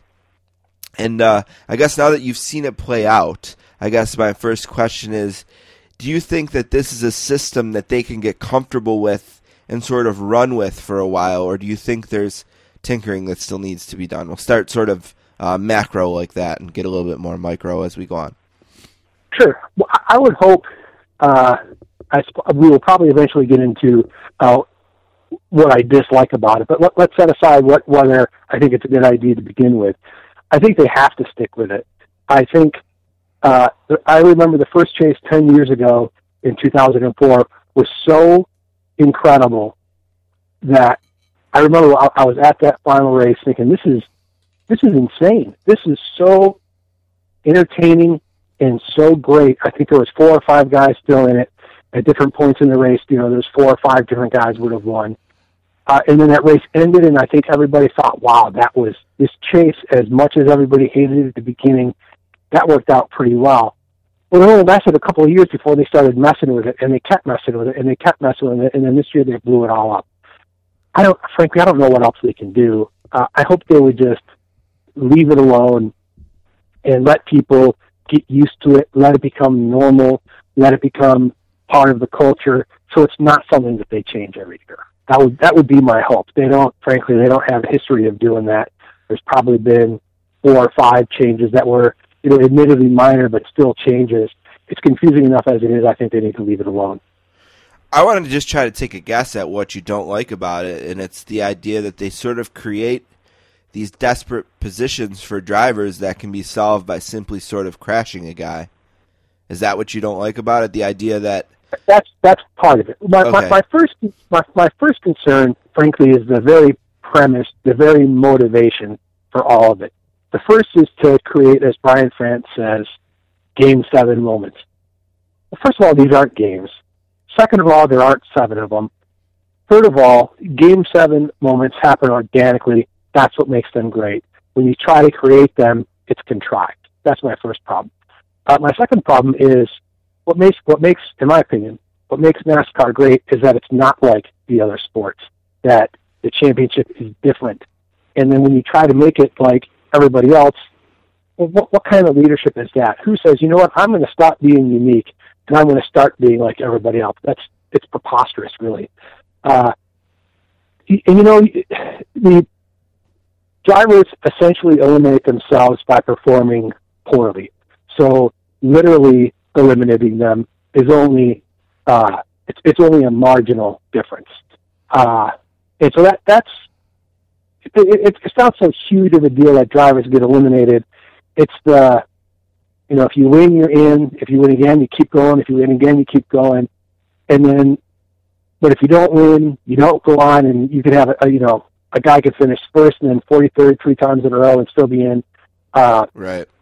Yeah, I don't particularly care for that. It's more sort of this broad appeal, and also to target, to completely change the foundational way your champion is crowned in pursuit of TV ratings of people who don't even watch the sport in the first place. It doesn't. It's like changing a product to go sell it to people who don't want it in the first place. Who does that? And you asked if it was a success. I would say, in terms of creating buzz, there's no doubt. I'm not going to pretend like it wasn't. It was a smashing success.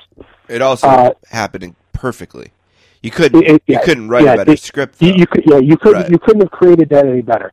Now the ratings, if I understand them correctly, they've changed a couple of times, and if I understand them correctly, there was pretty sizable gains for 2 races, and the rest were basically flat. And that, frankly, NASCAR's got to be discouraged by that. That it's hard to imagine a scenario where the last 4 or 5 races had more hype, more excitement, more drama than what we just had, and there was not the resounding, like Sunday's race was flat to last year. That's a huge disappointment. There's no question about that. Right. There's a part in your column that you wrote. I hope I didn't skip it too far. I sort of had it queued up in the last Rolling Stone article where you just simply wrote that Ryan Newman. Let me find it here. Okay, Ryan Newman intentionally wrecked rookie Kyle Larson on the last lap just to qualify. Then there was this quote for him on Sunday where he said, and I had to get it translated for me, but I did, so I do understand it now. But what he said was, I thought about hauling it in there wide open on Kevin, which I was told means that he would have hit Kevin and used him as a cushion, taken advantage of that, and then won the championship that way. That's exactly what that means. And I give him a lot of credit for not doing it, but I can't believe he didn't. I can't believe that there was essentially a way that wouldn't have been penalized, right? Is it illegal to open it wide open or whatever? The reason, and Ryan Newman should be praised for this decision. If that had been a non-championship contender, well, first of all, if that is a non-championship contender, and Ryan Newman is in second, he probably doesn't do that because he doesn't have to wreck that guy to beat him. Right. You know what I mean? Because that guy's not a contender. Right. But there's a difference between wrecking somebody against whom you are racing for the championship and wrecking somebody in order to give yourself an advantage when it doesn't really hurt that other person. Like the week before. Like the week before. When he wrecked Kyle Larson, yeah, he cost Kyle Larson an 11th place finish, but no driver's going to be mad, for any more than 10 minutes about getting wrecked for an 11th place position. So let's imagine that he's, same scenario, Newman can wreck the guy next to him in order to win the race, and there are contenders behind him. Then maybe he does that because that's more of a strategic move. He's not taking out a contender. But to his credit, I don't know that I think there are drivers who, I don't know that you wreck Kevin Harvick like he suggested, but there are drivers who would try to make Kevin Harvick wreck himself, and then so you can blame it on him and not on you. You know what I mean? Right. Well, I don't know that anybody dumps Harvick to win the championship, but they would come a lot closer than Ryan Newman did. Yeah, I give him a lot of credit because in all sports, you play to win championships, right? I mean, it's that old football coach, I think Herm Edwards said we play to win the games or whatever, and there was something he could have done to win the championship and didn't. So I give him a lot of credit for that. But I was going through your Twitter a little bit, and a few things that people who are obviously bigger fans than me wrote was that they're a little worried, and this is what I think that NASCAR should be worried about, and which I think I tried to ask a little bit ago, but maybe didn't do it right. But people were saying things like, this isn't creating champions, this is creating snakes. Or it's yeah. And that just would seem frightening to me if I was in charge of the sport. Okay, well hold on a second. That is, it's true, but it's also always true in all formats, no matter what. Okay. Because all 43 guys are always going to be racing together. Okay, so there's always the possibility that somebody who's not involved directly in the championship hunt can influence it by his behavior. It's certainly more likely now because there are more opportunities for that. But, there was a huge controversy a year and a half ago where, Clint Boyer intentionally spun out in order to cause a caution, which then led to a whole series of events that were intended to help us. Okay, that happened in the old system. It happened before the playoffs in the old system, and that kind of thing has been worried about and fussed about, really forever. That you can be, let's say you're leading the race, you come up on laps traffic. The guy in second place is teammates with the guy whose lap traffic you're coming up on. The guy in lap traffic slows you down so the guy in second place can catch up to you. That's part of racing. It's strategic. It's part of the game. That happens a lot, and it's something to be worried about with this. But I don't beat that drum too hard because that's just part of the sport. Just this last thing, and we'll move on to other things about this. But what if you would have done that and won the championship? What would the narratives have been? Well, that's a great question. I think the first narrative is, an undeserving champion. Let's assume it's not Ryan Newman because you have the added layer of he was totally unworthy of a championship, didn't really even have a good season, lucked his way to finals. Okay, so let's set that aside. Let's assume that Harvick wrecked somebody to win the championship. I think part of it's going to depend on, what you thought of that driver before he did it, because, pretty much the number one deciding factor in whether a driver's behavior is justified is whether you like the driver before he actually did the thing that we're talking about. But certainly that driver would face all kinds of questions, some critical, some just legitimate questions. NASCAR would absolutely eat it up. NASCAR would love it. They don't care if you're mad about stuff like that. They care if you're talking about it. So, I think it would be fascinating. I think it's a really interesting conversation because let's equate wrecking somebody to plunking somebody as a pitcher. In some cases, it's a strategic move that you're doing it in order sometimes you're doing it out of anger, you're trying to hurt somebody, that's not good. But if you're trying to get the guy off the plate, if you're trying to scare him, if you're trying to make the other players worry about you, that's a legit move. Now, doing it in pursuit of a championship, that becomes different. So I think it would be fascinating. Now, I would praise the guy out. It would depend on me. I would either praise him or tear him apart. I'm not sure which, one or the other. This is another thing I was wondering about this new format. They've essentially created a Super Bowl, and they're playing it every year at Homestead in Miami.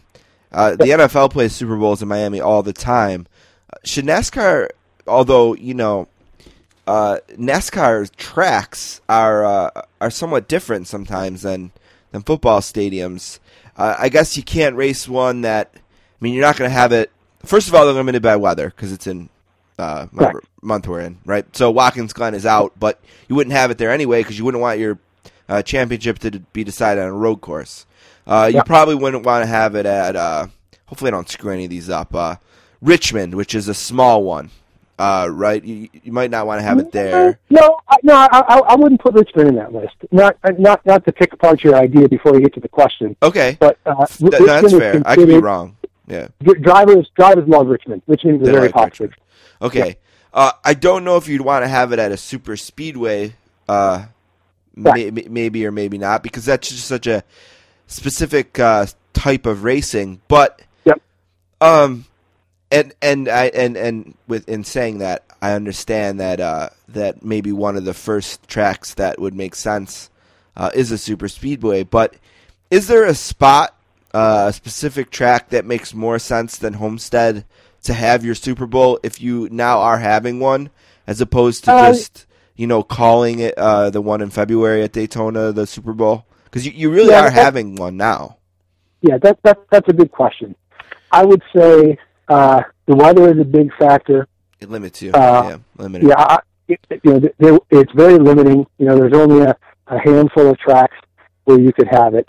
And I would say, one of the things, the NASCAR schedule is much more difficult to negotiate than people think because there's so many contracts involved and there's so much money involved. I would not be opposed to it being, like people will talk about it should be in Vegas, because Vegas is a big party place and it's a place where there would be attention. If California, you would think Southern California would be attractive, except for, that race doesn't sell out and fans never show up for it. Huh. So really, I think you're kind of down to,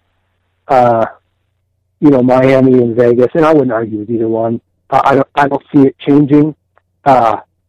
It's going to be at an ISC track, which is International Speedway Corporation, because that's owned by the same family that owns NASCAR. It's going to be at an ISC track. You can pretty much take that to the bank. And Vegas is not an ISC track, so the likelihood of Vegas getting the last race is pretty small. I know last time we talked, or maybe it was the time before, we talked a little bit about Jeff Gordon and legacy.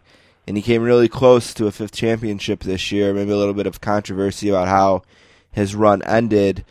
I think I'm right about this, that if the point system he started his career with never changed, he'd have 7 championships now as opposed to the 4 that he does have. There's nothing wrong with 4 and over 90 races won. But since we talked last and after this season and putting everything into consideration and looking at anything, where does Jeff Gordon's legacy stand as one of the all-time great drivers of the sport?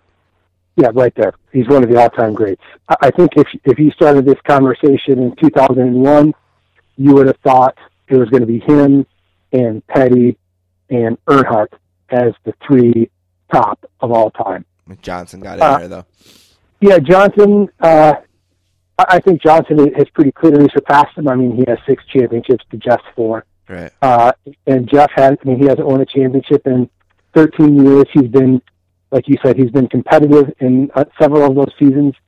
But I also, frankly, nobody ever says this, but I think you have to look at, he could have won several other championships and he didn't win any of them. Right. He's lost at least 2 or 3,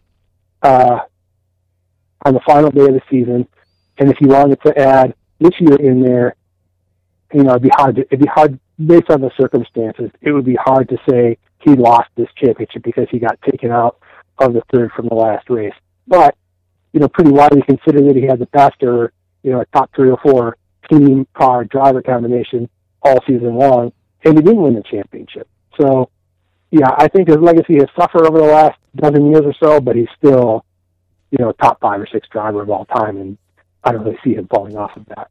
And also, more than driving as an icon of the sport, he is still higher. In my opinion, he's still higher than Johnson on that. So, I was kind of thinking about it, and I was like, it'll be pretty cool probably if he can get to 100 wins, which certainly isn't out of the question. Yeah. And obviously, the more championships you can win, the better. But I was wondering if there's really anything he can legitimately do to really change his status much. Yeah, I do. I think another championship changes the. You think it does?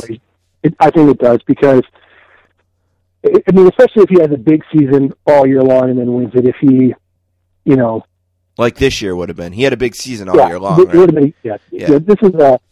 This championship allows for illegitimate championships, and that's a huge problem with it. And if Jeff Gordon probably you wouldn't consider an illegitimate championship on any standard because he's still Jeff Gordon. Well, if he puts another championship to put a period at the end of the sentence that started in 2001 with his last championship, I think that changes it. I think that makes him. I don't know if there's no driver that has had that long of a gap with no championships in between. Terry Labonte had a 12-year gap between his championships in which he beat Jeff Gordon on the last day. If Gordon had a 14 or a 15-year gap and then won another championship, that changes his narrative for sure. All right, let me ask you this. Let's say the powers that be of NASCAR come to you, and they say, all right, we're sick of having to tweak this all the time. We want to we'll make one more run at it. You make the decision. You decide, how do we want to change this system a little bit to make it perfect? You can't completely restructure it. You have to work somewhat within the framework that they've created here. But what might you do, or what might you like to see change a little bit to make this system as good as it can possibly be for the sport? Well, I think I would get rid of the eliminations because that if you keep the chase, keep the wins being important, maybe get rid of the eliminations, or if that's too big of a change, get rid of the final, last, crazy race for the championship. Because as crazy as that is, it also, in my opinion, just completely delegitimizes the whole thing. I think the sport got lucky that Kevin Harvick won it and that he was a legitimate champion. Ryan Newman certainly would not have been. Denny Hamlin would have been borderline. Joey Logano would have been too. So you had a 50-50 chance of having a champion that was actually worthy of being called the champion. People will say, oh, but, other sports, the Giants went 8-8 and won the Super Bowl that year. The Cardinals were 86 and 76 that year, or whatever it was, and won the World Series. And that's true, but they had to beat people to get there. Ryan Newman didn't beat anybody. He didn't have a single race all season in which he was the top finishing driver among chase drivers. Not a single solitary one, and he finished second in the points. That's ridiculous. Do you think it hurt? And they got a perfect, like we said, a perfect storm here this year with this one. But if those 4 guys are, running 19th, 26th, 30th, 31, that just doesn't have the same romance, and that's going to happen one of these years, right? It is, and I think. What was the first elimination race? I think it was at Dover, where all the coverage was on guys who were like 22nd, 28th, 30th, guys who were going to be eliminated, and they were covering it to see who advanced. And it was, first of all, it was a logistical nightmare trying to watch because you couldn't even tell who was leading the race because they were focusing on guys 2 laps down. But then that, brought up the exact point that you brought up. These guys are going to be eliminated. They shouldn't be here in the first place because they're not any good. They're racing for 22nd not to be eliminated. Well, what's the difference if you eliminate them or not when they're running 22nd? They're eliminated by their points rather than a literal elimination. So you can find Matt on Twitter. He's at Matt Crossman _ He writes all over the place. I feel like I can't properly direct people and properly plug you because you're so scattered. I'm sure you could do it better. Why don't you tell everyone what's current, where they can find you, all those kinds of things, because you've done a great job writing about all this stuff, probably with more information than we were able to get out in this interview. Well, thanks. I appreciate that. let's see, I write for Sports Fans. I write for Bleacher Report, Rolling Stone, NASCAR Illustrated. I've written a lot for Sports on Earth, although not much lately. Those are my biggest clients. And my NASCAR Illustrated stuff winds up on NASCAR.com when it's not in hard copy. Oh, I read the cover story you did a few weeks ago. It was great. I forgot to mention that. I really loved it. Really, really good thing. You must have tweeted it or something, and I went out and seeked it out. It was really good. Nice. Well, thank you. That's a Chase Elliott cover story. That should be online in another week or two. I will, of course, tweet 75,000 links to it. But that's, not to go down another rabbit hole, but that kid, it's unbelievable what he did this season. He can win. He's already won one NASCAR championship. He can win next year, the year after that. He can win next year and the year after that, and still not be legally old enough to buy himself a beer. He can have three, whatever the Nationwide Series is going to be called next year, Xfinity or whatever. He can have 3 championships before he's able to drink a beer. That is unbelievable.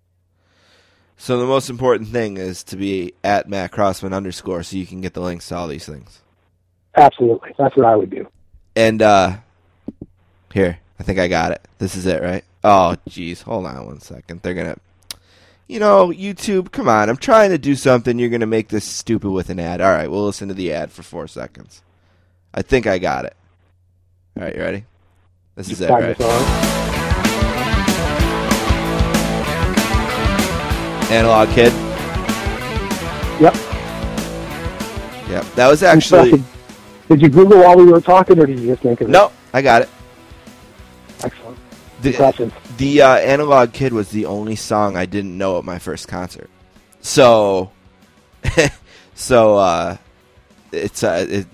afterwards you sort of obsessed with it for a while because it's like, how did I not know that one? I mean, I was only 16, but that was the only one they played that I didn't know. And I had to ask my dad, and he didn't know either, so he wasn't any help. But, yeah, I don't know. Anyway, Matt, thank you so much for doing this. I enjoyed talking about it. I was fascinated by the whole thing. I'll give him that. As much as a critic as I have been, if the goal was to generate interest and buzz, then it was an unqualified success. If it was generate interest and buzz and ratings, moderate success. So, I will give credit where it is due. One other thing that I would say, if they had asked me, the one thing I would change is I would just find any way I could to get that last race away from football. I know that I know they might think it's different, it doesn't matter, but I had to make a decision at 6 o'clock or whatever. Am I going to? And they were lucky. Eagles and Packers was 50 to whatever at the time, so it was an easier choice. But I would just try to find a way to get that last race away from football. That's a battle that they will, unless their season calendar changes dramatically. That's a battle they will always fight and they'll never win. So, right, that's good to know. What about Friday night? They're just not going to do that. They think that they think that the ratings on a Friday night, the ratings and attendance will be so low that. Because they you go to the race for the whole weekend, right? And people are going to be bummed if they got to show up there on Wednesday. Yeah, you have to think about it in terms of who's attending these races. It's people who are taking, sometimes Friday, but mostly, let's say Friday, Saturday, and Sunday. They go to the race, they drive home after the race. Right. That's the form that they don't want to mess with. So it's pretty much either Saturday night or Sunday, and Saturday night is not necessarily better because you have such a huge portion of your fan base in the South, and that means you're going against SEC football, which might be worse than NFL anyway. Yep. Yeah. All right, Matt, thanks so much for the time. Appreciate it. Yep, thanks for having me on. Talk to you soon.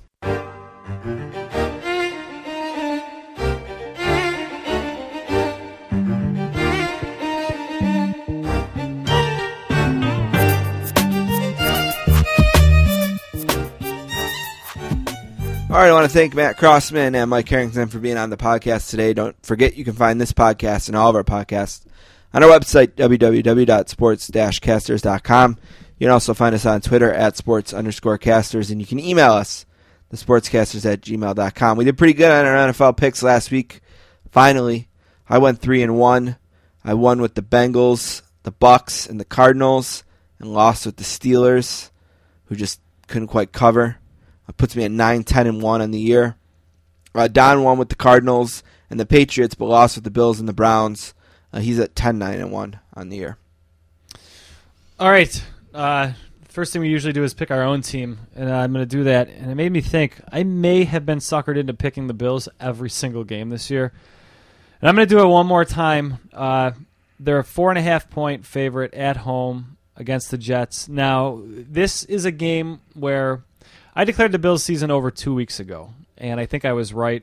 Nothing's changed about that, but maybe the team feels it a little bit now. So this could easily be a game that they just decide to go into the toilet. But I'm going to say this is a different Bills team, and they're not going to go into the toilet, and they're going to pull off a win. And the Jets just haven't shown me a real reason to believe in them either. So I'll lay the Bills.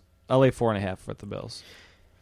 I can't believe it, but I am going to take the Saints -3 versus the Ravens. I think the Saints were so bad last week that it bought me 3 points, because I think if the Saints win or compete against the Bengals, this is more like a -6. If there's one thing the Saints are good at, it's night games at home, and I was kind of getting annoyed at how much people love to talk about, the Saints are going to go home, so they're just going to win. And I was trying to warn people that this team wasn't good enough to just be able to win home games just because they were in the building. But no one wanted to listen to me. And I didn't even want to listen to myself sometimes. But and this is the second time I'm saying this. I said it after Dallas, that felt like rock bottom. Even if you can't go to rock bottom twice, that loss was so bad last week that there's going to be a serious reevaluation from everyone. Everyone isn't good enough. Coach, coordinators, quarterback, running backs, wide receivers, everyone on the defense. So, I don't know. For some reason, I expect them to win like 44-27 or something. Yeah, 44-30, something like that. I don't know. For my worldwide leader pick, I'm actually going to pick the Saints. The other two games somehow feel like... All right, well, you're going to do that. I'm going to pick the Bills in my wild card. Okay. So we both, I guess, are picking... each other's games? Yeah, because I'm going to take the Bills in the wild card as well. So. All right. The other games feel like trap games to me. Like games that almost look like, okay, that line almost doesn't feel right. And those Vegas guys have proven to me over and over again why they're smarter than me.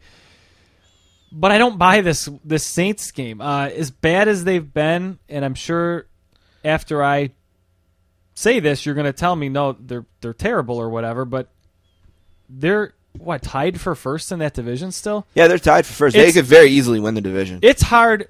When the Bills lost 2 weeks ago to Kansas City, it was hard for me to make the case for them to make the playoffs, even at 10-6. And now 10-6 for the Bills is unfathomable. The Saints are 4-6, but they're in a playoff race. They're essentially control their own destiny in a playoff race. And I know how frustrating that can be for someone who's not in that race. I don't care about that. I wanted to make this point anyway, and you brought me to it. Okay. The Saints played a road game as defending Super Bowl champions, 11-5 against the 7-9 Seattle team. Right. So don't be upset if Saints fans aren't going to cry for whoever you are that all of a sudden decided that it's such an unfair system this year, as this is the first time that there's a really bad division. And the only thing that ever gets remembered about that game is Marshawn Lynch running over 20 people at the end of the game. Right. So they were 7-9. We were 11-5, and defending Super Bowl champions on the road. So whatever. Yeah. My point about that mostly was that as bad as they've been, and even though they've hit rock bottom, it'd be very easy and believable for that team. Like if you're going to tell the Bills, hey, look, we're in this still. We can go out. We can get to 10-6, whatever. Even 10-6 isn't going to get the Bills a playoff spot. And that was my problem with them losing in Kansas City. They're going to. Their AFC record is not good, and there's going to be a lot of teams that have an individual head-to-head against them. Head-to-head or AFC or conference record, whatever. The Saints control their own destiny. Just go win your division games, win a game here and there, finish 8-8, and you might make the playoffs. I wouldn't be afraid of the Lions. In a playoff game? No. No, why would you? Bring it on. Yeah, so if you're Peyton, you might want to ream your players out a little bit, but Drew then Brees, get right back to... Drew Brees calls it obnoxious optimism. Sure. And he says, I have obnoxious optimism because it's still in front of us for them. Now, they're horrible. That's what I was waiting for. They are horrible. Yeah. Okay, so don't expect it, but it's possible. My point is the players should still believe it, and they have a home game in front of the world to show it, and the Ravens may be 6-4, but the AFC is a lot of weak 6-4. They're going to frustrate the hell out of the world if they do win this game, say 45-20. Yeah. Because nobody, I think, really understands what they are. I almost don't. I think I got it. I think I got it mostly. That what they are, they're just a really, really bad squad. But I think people, they're confused people. If you follow Steve on Twitter, you should follow his Saints. You effectively live tweet the Saints games. Not you don't tweet that often. Right. You maybe put 8 out a game. Yeah, 8 to 12 a game. If you're not a Saints fan and you're not sharing your frustration, they're pretty funny. And you tweet the Yale games too if anyone's interested in that. You should almost put out a disclaimer like, "Here come the Saints tweets," or "These tweets are all about the Yale game." But they are pretty funny.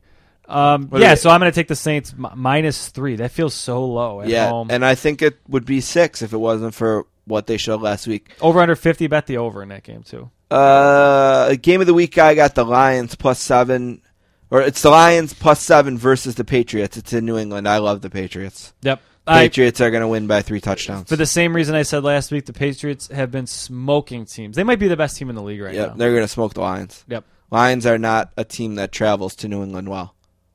The Lions, to me, are the strangest 7-3 team in the league. I looked at their record. They lost last week, right? By the way, they're 7-3 because they got 2 absolute gifts from Atlanta. Okay, maybe and New Orleans. Maybe we did talk about this. If Atlanta and New Orleans just are half functional, the Lions are 5-5. And I think we either talked about this on the podcast. I know I talked about it in my living room on Sunday, or maybe we talked about it after the podcast. But I just don't think Matthew Stafford's that good. Is he not that good? He throws it funny. Yeah, and he's got throws for 5,000 yards. I thought he'd have a much better year. He's been a disappointment to me this year. I thought he'd be much better than he was. Yeah, I mean, he's one guy that as goes Calvin Johnson, he goes. So we both have the Patriots. We both have the Bills. We both have the Saints. I'm going to take the Giants +3.5 over Dallas, and I think this was maybe what you were saying. Yeah, it's a weird game. About a weird sort of trappy kind of thing, and I think what they're trying to trap you into doing is taking Dallas because it just seems like a low amount for a 7-3 team to be laying against 3-7 team. But the Giants are at home. They're good against the Cowboys at home, and just feels like a Super Bowl type of game for them, right? A chance to beat the Cowboys at home on Sunday Night Football. So I'll take that. The game I'm going to take is a game I don't like to be losing 14-0 before the teams take the field. But I thought about this game. The Colts got smoked. They got embarrassed. Their defense looked bad. Their offense didn't do much. The Jaguars are a good team to fix that. If you play fantasy football, a lot of what you've been doing this year, if you didn't have like a stud defense, is just play the team playing the Jags. And the Jags get to play a Colts team that maybe doesn't have a great defense, but one that got embarrassed. So I'm going to lay 14 points and think that the Colts look to get right.